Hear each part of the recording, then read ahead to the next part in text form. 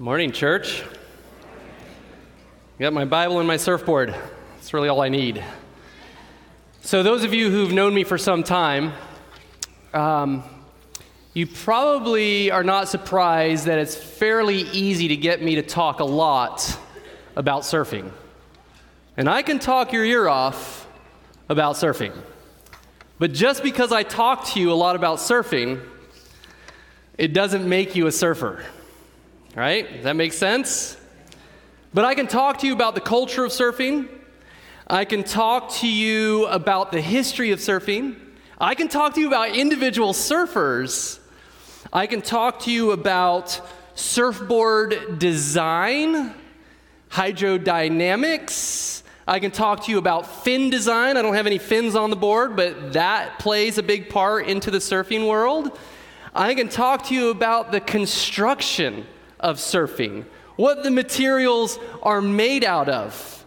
The foam density is important of what kind of foam you use. I can talk to you about the different types of fiberglass that they're using.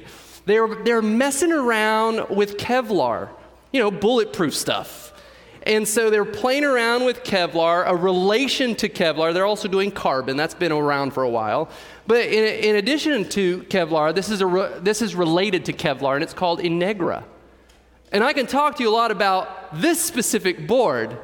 I won't tell you the nitty-gritty details in our family, but this board is so strong that it got ran over, not on purpose, in my garage with a GMC Yukon XL, which is the big suburban thing, and look at it. It works. Those of you that want to know the details of how that happened, you can speak to my wife, who is sitting over here. So nothing happened to this. So I can talk to you a lot about surfing, but it doesn't make you a surfer. However, if I get a show of hands of how many of you here today would love to learn how to surf, raise your hand. Like 4 of you, nice. I don't blame you. I would take you to Shark Attack, capital of the world, Volusia County. We live there. New Smyrna has all sorts of little fishies that nibble on you. But if I ask you, come join me, and I teach you how to get on a surfboard, paddle out to the waves, how to duck dive underneath waves that are coming to hit you, and we get out to the surf break, and then I'm bobbing around with you. I place you on the board. I tell you, this is about where you want to put your chest. And then I push you on a wave at the proper timing when that wave gets there. I tell you to paddle like crazy, and then you pop up on your feet from your belly. You pop up and you place your feet in the right place, and you have a certain stance and you look a certain way where you're looking, and you're experiencing that with me, and you ride and stand on a wave. Even if it's for 2 seconds, we will count it in Florida. 2 seconds, then you, because you experienced it with me, are now a surfer. But if I just talk to you about surfing, and you just listen, it doesn't make you a surfer. So I have a question for you. You're going to answer this question to your neighbor. Thank you, Vince. So look to your neighbor, and you're going to say this. You're going to answer this question. Who was the first person that you can remember in your memory? Who was the first person to talk to you about Jesus? Tell your neighbor who that was.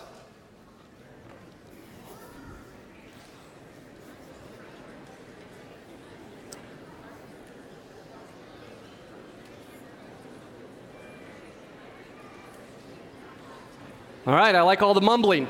Now, here is the second question. This is a very different question.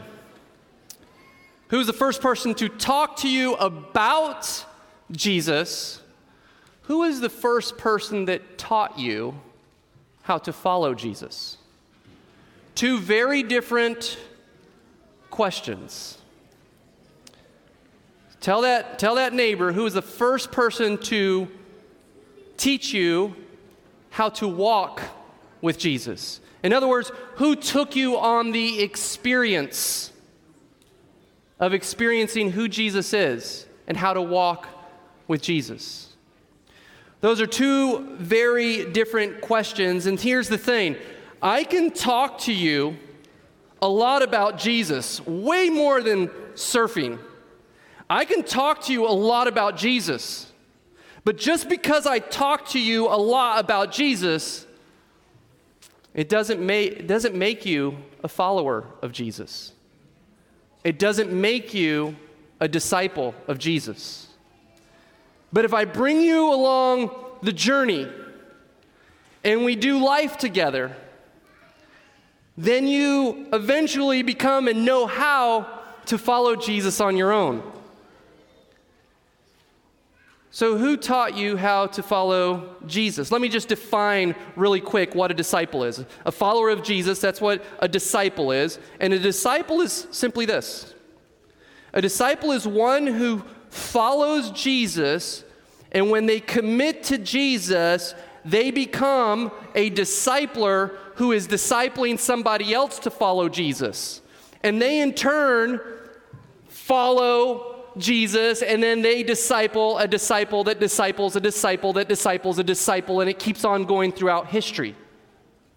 So somewhere in your spiritual lineage, hundreds of years ago, was told about Jesus, was walked through how to follow Jesus, and because those individuals made decisions, you are a follower of Jesus. Are you carrying on that tradition, though? So if you want to wrestle with two questions today, I'm going to give them to you. Who is teaching you how to follow Jesus? In other words, do you have a spiritual mentor? Do you have a spiritual parent or a grandparent? If you don't let that be an excuse if somebody hasn't come alongside of you. Search for that person that you highly respect, that lives the gospel in their lives, and say, I really respect that person. I would like them to teach me what they know about Jesus. And you ask them. So, who is teaching you how to follow Jesus? The second question is this. For those of you who are more seasoned in your faith, who are you teaching to follow Jesus? Who are you a spiritual mentor to? Who are you teaching to follow Jesus? We're going to get into the Word of God here for a little bit. Paul is on his second missionary journey. He shows up to this little town and he met a young man who was a disciple. And in Acts chapter 16, verse 1, this is where Paul and Timothy encounter each other. Paul came to Derbe and then to Lystra, where a disciple named Timothy lived. Check this out. Whose mother was Jewish. Timothy's mother was Jewish and a believer. Okay, what usually that indicates is a believer in Jesus as well. But whose father was a Greek. So there was one parent that we know of that we assume, because we don't hear much more, one other place we hear about Timothy's father, and we assume that Timothy's father was part of a Gnostic philosophy, and so he did not in Scripture, as far as we know, was not a believer. It just says he's a Greek. So Timothy was already a disciple before he met Paul. So this is an interesting question here. So who showed Timothy how to follow Jesus? You've got to go out of the book of Acts to get that. So in 2 Timothy chapter 1, which is a book that Paul wrote to Timothy, talk about that later. 2 Timothy chapter 1, verse 5, it says this. Again, we're answering the question, who taught Timothy how to follow Jesus? You follow me? I guess not. Do you follow me? Well, there you go. I thought third service was a talkative service. I don't know what's going on here. I am reminded of your sincere faith.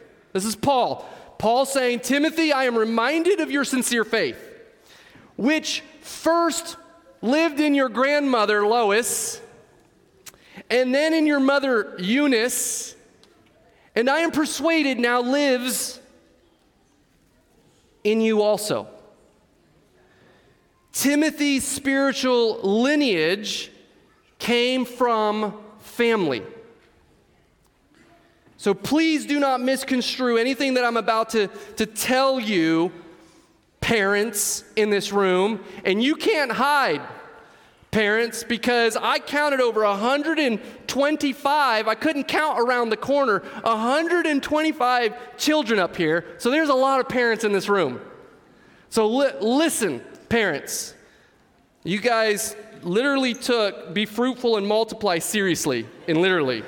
It's boom, full. There wasn't even enough steps up here for kids.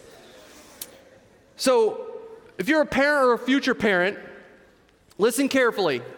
Wake your kids up, shake them up, because this is important, kids. Make sure your parents are listening to this. It is your responsibility, mom and dad, to teach your kids how to follow Jesus. You are the primary discipler of your child. And before they leave your home, your main objective to your kid is not your straight A's. Your main objective is, can they and will they follow Jesus independently of my hovering? That's your test. And so, one of the things that you cannot do as a parent is delegate that responsibility to the local church, or delegate that responsibility to the school, thinking, well, the pastors do Bible study stuff and Sabbath school stuff. Maybe that will be the peppered on spirituality that my kid needs. 1 hour a week, if you show up on Sabbath, is what your spiritual training of your child will get. They're with you a lot more than 1 hour. And then I'm going to send them to school 5 days a week, and if I send them to a private school, Fleece, FLA, any other Christian school in the area, if I send them there, then there should be some Bible classes that will train them spiritually as well. Do not depend on that, any of those institutions, for your responsibility to raise your child to be a follower of Jesus. Now, here's the beauty of the Adventist church. Okay, this is a question that I love to answer with kids who are struggling with Adventism. And I love to tell them, well, here's why. I say, first and foremost, I'm a follower of Jesus, because that's the most important thing, by the way. And yes, I choose to serve in the context of the Seventh-day Adventist Church. It's usually my answer. I believe, I have a strong conviction that our Adventists are three main institutions are this perfect spiritual ecosystem for a child to grow in Jesus. Because if you have people at home, moms and dads, that take the job of raising spiritual champions to follow Jesus, and then you've got a local church who's pouring into families and kids and teaching them to follow Jesus. And then you have the school where they're asking the question, what must a child need before they graduate from our institution? What must they know? What must they experience? What questions must they ask in order for them to become independent followers of Jesus outside of mom and dad? And all those three institutions, home, church, school, united together for the sole purpose of raising a follower of Jesus. I believe it's the perfect spiritual ecosystem. And it should be valued, but it's something that we definitely need to work on in all areas. I'm done preaching stuff on that. Sorry, I got a little intense. Now, because Timothy had faith that was passed down from grandmother to his mother and to him, Paul took notice, but so did the whole town. If you look at the next verse, verse 2 in chapter 16, it says, the believers at Lystra and Iconium spoke well of him. In other words, Timothy was a man that lived the gospel at home, and he lived the gospel in the community. And because he did, people took notice. Now, we think, not me, but smart Bible scholar people think, that Timothy would have been around age 20, 21 years old. And the community took notice. And Paul took notice and said, I'm going to nurture that faith. I'm going to come along this young man, and I'm going to build on that foundation. So, Paul, verse 3, chapter 16, verse 3, Paul wanted to take him along on the journey. You get it? So, if I want to teach somebody how to surf and experience surf, come along. Let's go experience it. Let's get toppled over in some waves. We will learn how to surf together. Paul looked at him and said, hey, come along the journey. Learn how to live your life out and be in the thick of ministry trenches. I will show you how to grow deeper in Jesus, and we will do life together. And so Paul said, come along the journey, verse 4, as they traveled from town to town. So now they're traveling. Timothy is along for the journey. Paul invited him, saying, come, let's experience this together. So they traveled from town to town. They delivered the decisions reached by the apostles and elders in Jerusalem for the people to obey. So Paul mentored Timothy by taking him along the journey. Paul spiritually nurtured Timothy. He encouraged Timothy. And a godly mother and grandmother raised Timothy, laid the foundation for his faith, but Paul helped build upon that spiritual foundation. And even as Timothy started to make his own disciples for Jesus, Paul from a distance, not with Timothy anymore, would write him letters of encouragement and wisdom. And we get that in the form of 1st and 2nd Timothy.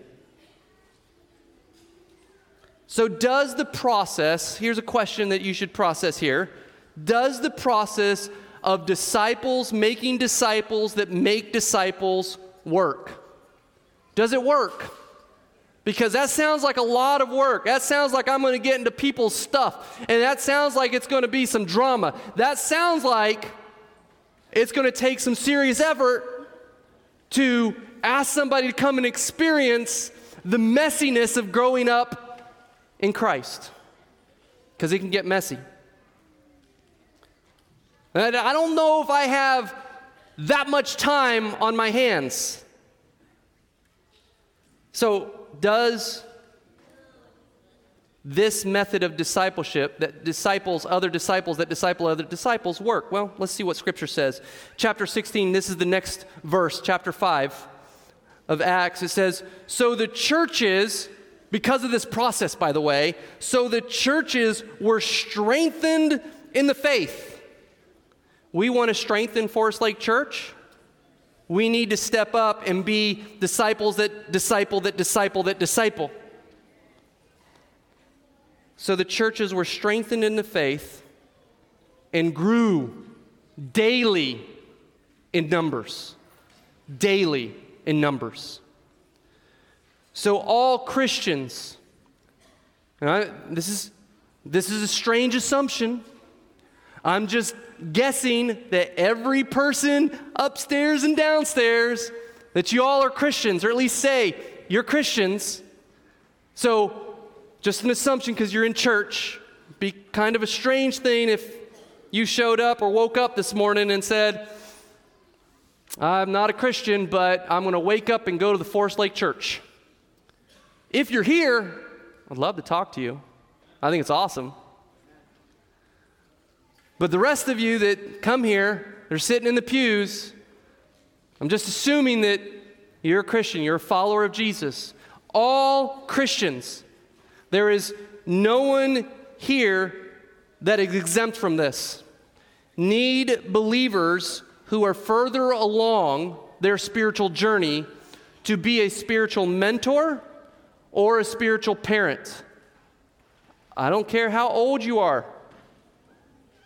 Every Christian needs to have somebody.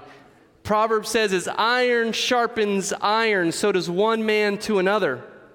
You need to have iron sharpens iron relationships so that you help grow. Find somebody, those of you that are younger, find somebody who is more seasoned and experienced in their faith. Ask them, can you spiritually mentor me? That's a weird thing to say because, tell you this, strategy of Satan doesn't want that to happen because it blows up Satan's plans. So he'll distract you of all sorts of things. But this is something that we are called as disciples to do, because if you're a disciple, you're discipling somebody else that disciples somebody else that disciples somebody else. So now here's part of my story. Some of you are thinking, I thought this wasn't preaching stuff. I have to preach the Word of God. And here's part of my story that reflects what I just shared. So 20 years ago this month, I stood on this platform and preached my first sermon here.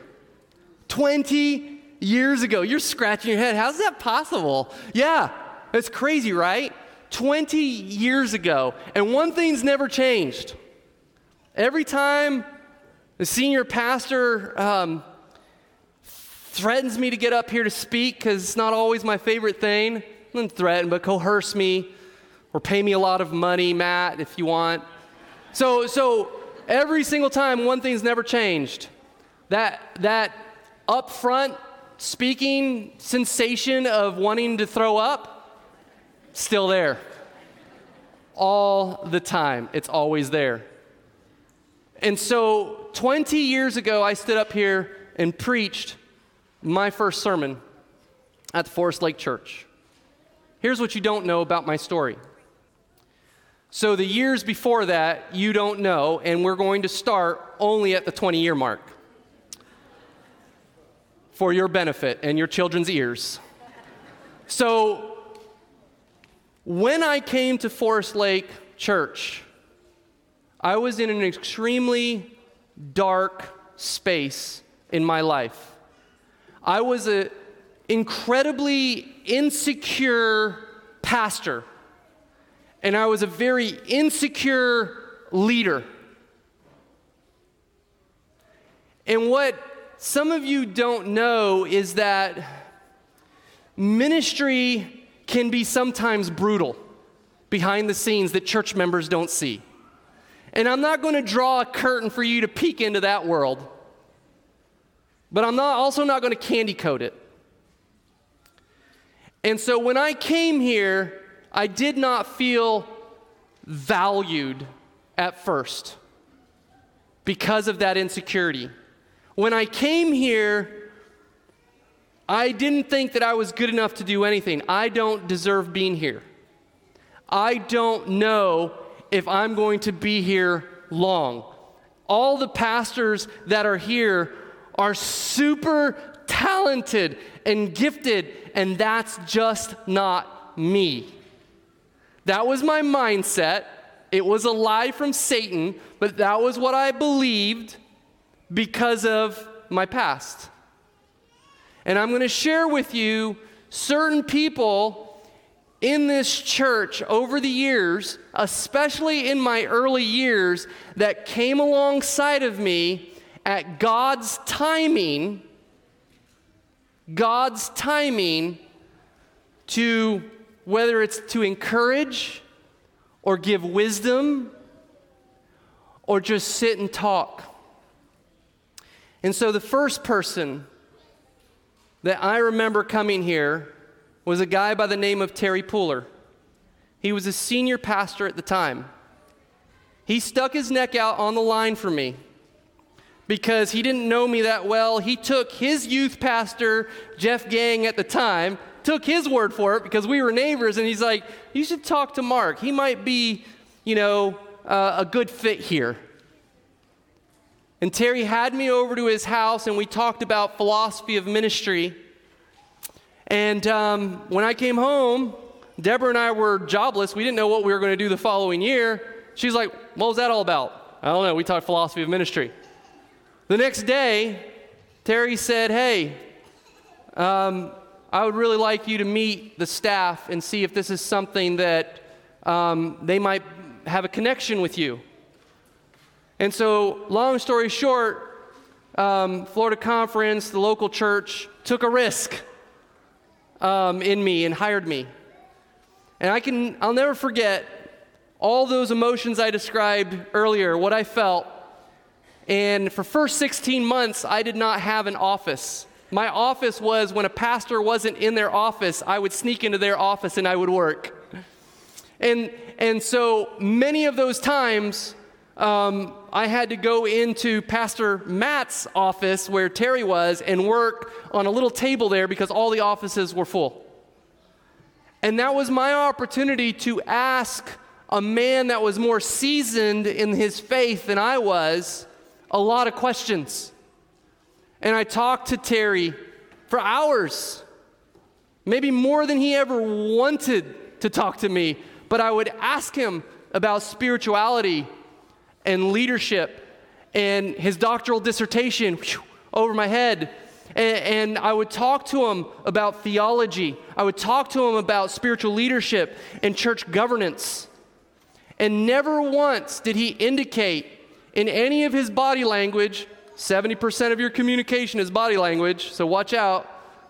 You can get that when your little girl nods her head like this at you, and you're like, oh, I know what that means. Attitude all day long. So none of the body language that he gave me was any indicator that I annoyed him, but that he valued me, and he valued those questions.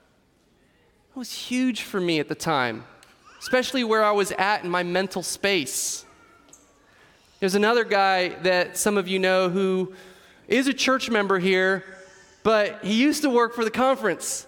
He actually is the guy that hired me out of Southern Adventist University in 1997. Thank you, Deborah. 1997. And he interviewed me, hired me to come to Florida Conference. And he was a church member here. And when I came here, Lewis Hendershot was just like this calming. Have you ever listened to his voice? It's so buttery and manly and just calming. And I would come across and I was all, when he would ask questions, I'd be like, that's about how I sounded. And he would just listen. It's like, Mark, and just this calming spirit. He was always there at the perfect timing to give wisdom, to give advice, to point me to Jesus constantly, to get me out of trouble where I thought was, I wrote this letter, let me read it to you. And he goes, let's hold on to that letter for a little bit. And so Lewis was huge. It's another guy that some of you might know. He was a board member at the time. And man, Bill Hopp was amazing. And so this guy, every once in a while, would have me over at his house. And he would ask me questions. How's your heart? How's your heart? How's ministry? How are you connecting with everybody? And just ask me exactly at the time when I needed to kind of just share stuff, somebody would call. And there was always people that wouldn't call that I wished would call, but you know what? I needed to reach out to them too. And so there was this other guy, kind of just this, a sage, just wisdom all over the place. And every time we would go to board meeting, Board meetings at times, believe it or not, can have tension. If you've ever been to a board meeting, it can get sometimes riled. And so this was the guy who, at the end of everybody's soapbox speeches, that, by the way, never happens at Forest Lake. Every board member's perfect. And so all would be said, and then this one individual would speak up. And he was quiet. He wouldn't say it real loud. He wasn't animated. He would just speak godly wisdom to the group. And I observed that for a couple years. I said, I've got to know what this guy has here. I want to get to know him. So I called him up on the phone, and I said, Mardian, I would love to take you out to lunch to your favorite restaurant. He's like, great, let's go to Olive Garden. So we went, someone went, oh. So we went to Olive Garden. And I had this little recorder about this big. This was before the days of smartphones. I had this little tiny recorder, and I put that recorder there, and I said, do you mind if I record our conversation? He says, oh, no, not at all. And I asked him 10 questions that I designed to learn about spiritual leadership from a man of God with incredible wisdom. And what was interesting is I asked these questions and I listened to somebody who was more seasoned. He didn't come to me. I went to him. I wanted to learn. I wanted to grow. So sometimes you have to do that. And so he spent that time with me. I learned more lessons about his failures than his successes. And he said that he would see Jesus navigating his life through the failures more than through the successes. And I valued those conversations with Mardian. So another guy calls me up on the phone and got me out of staff meeting for a couple seconds. I don't do that often, but calls me up on the phone, says, hey, Mark, I want to invest in your leadership. Oh, nice. I like that.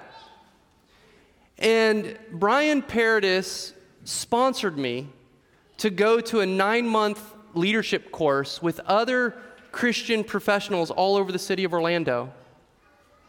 Some of you probably know LifeWorks Leadership. It used to be called Greater Orlando Leadership Foundation. And man, that changed my view of marketplace ministry. Those of you who are not in full-time ministry are in full-time ministry because you're a Christian. And you work in the marketplace.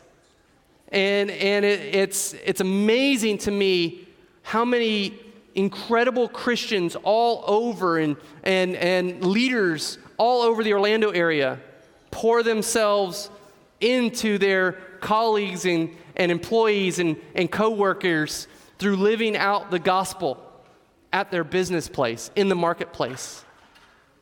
And that was a valuable lesson. Somebody invested and said, go do this. Then there are those that are encouragers. And it's awesome to get affirmation every once in a while. And the timing of godly affirmation is so perfect.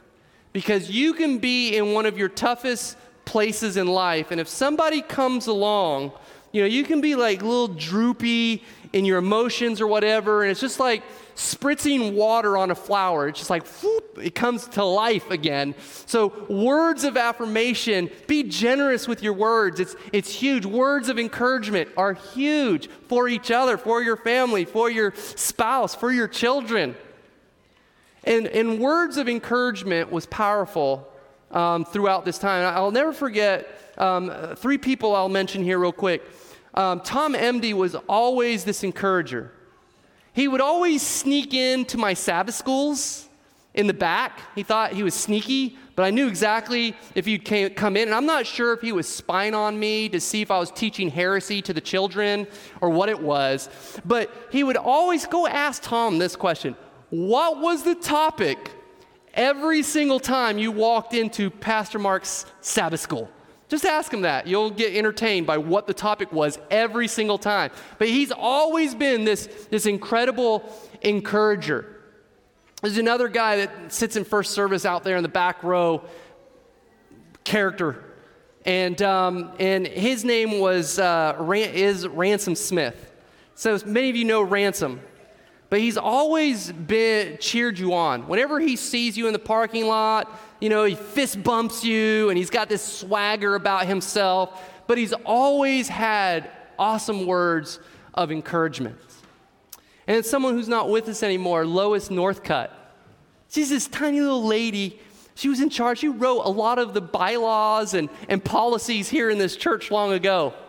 And I remember she'd come to me, grab my shoulders, and she would say the sweetest, most amazing, intentional things about my ministry.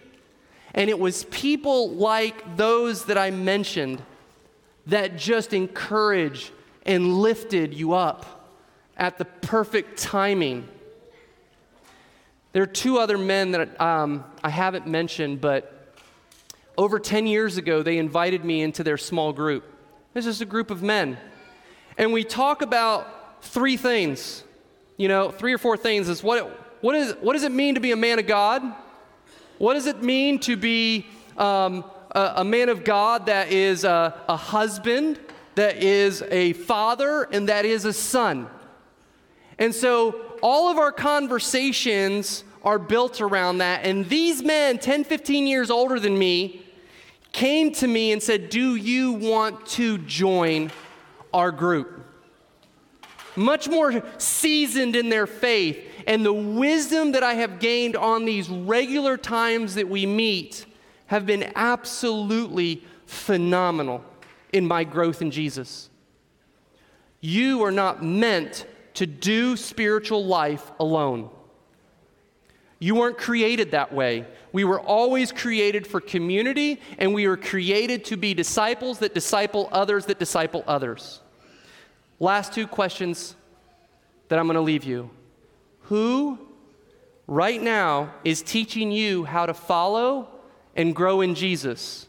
And who are you helping or teaching follow and grow Jesus? There is opportunity in this church.